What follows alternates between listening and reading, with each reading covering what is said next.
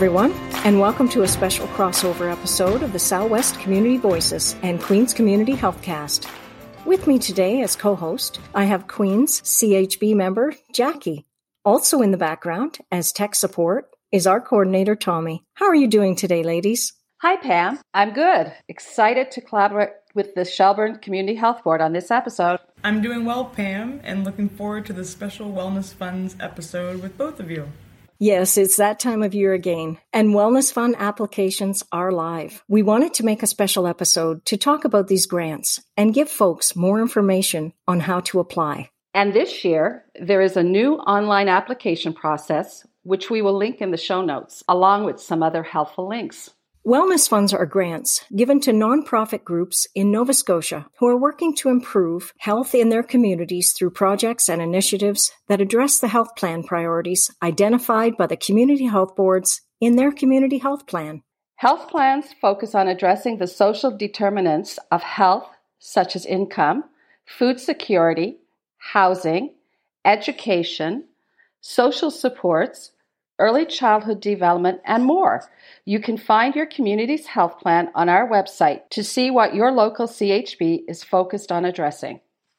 Jackie, why don't we share a couple of examples of Wellness Fund projects that our board supported last year? Sure. The Queen's Community Health Board supported projects such as VON North Queens, Meals on Wheels, which is a meal delivery program for seniors and persons with disabilities, which is provided at a subsidized rate to address income and food insecurity.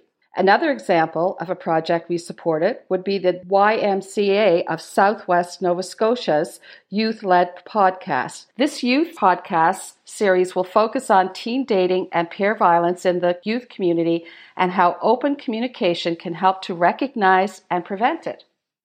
Wow, those projects sound fantastic, Jackie.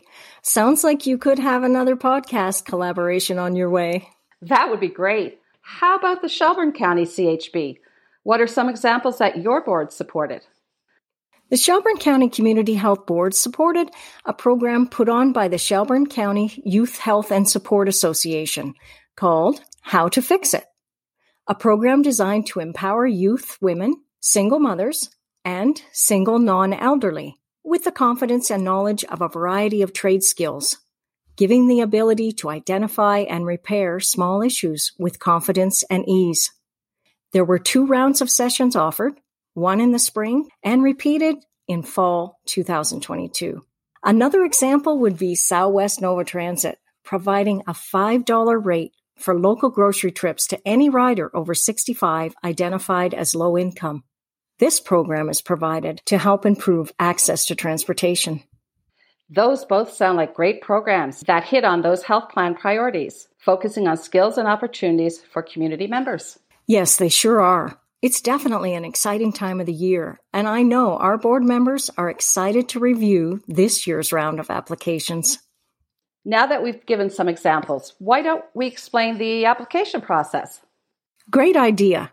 You can access the online application on www.communityhealthboards.ns.ca/wellness funds. You can edit and it will save your application progress before hitting submit.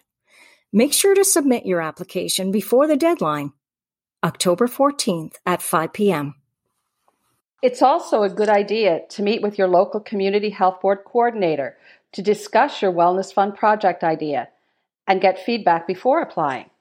You can find your local CHB coordinator and other important information on www.communityhealthboards.ns.ca/find-your-CHB. Well, Jackie, I'm looking forward to hearing what exciting programs the Queen's Community Health Board supports this year. Maybe we can have another crossover episode later this year to share the recipients. You can count us in. We can't wait to hear what the Shelburne County CHB supports this year as well. It was great to join forces with you today. Aw, Jackie, thank you. It was great having you. And a big thank you to our listeners of both the Southwest Community Voices and Queen's Community Healthcast for tuning in to this special episode. Share this episode and all the links in the show notes to a local community organization who you think might benefit from a Wellness Fund grant. Until next time, I'm your host, Pamela Bean.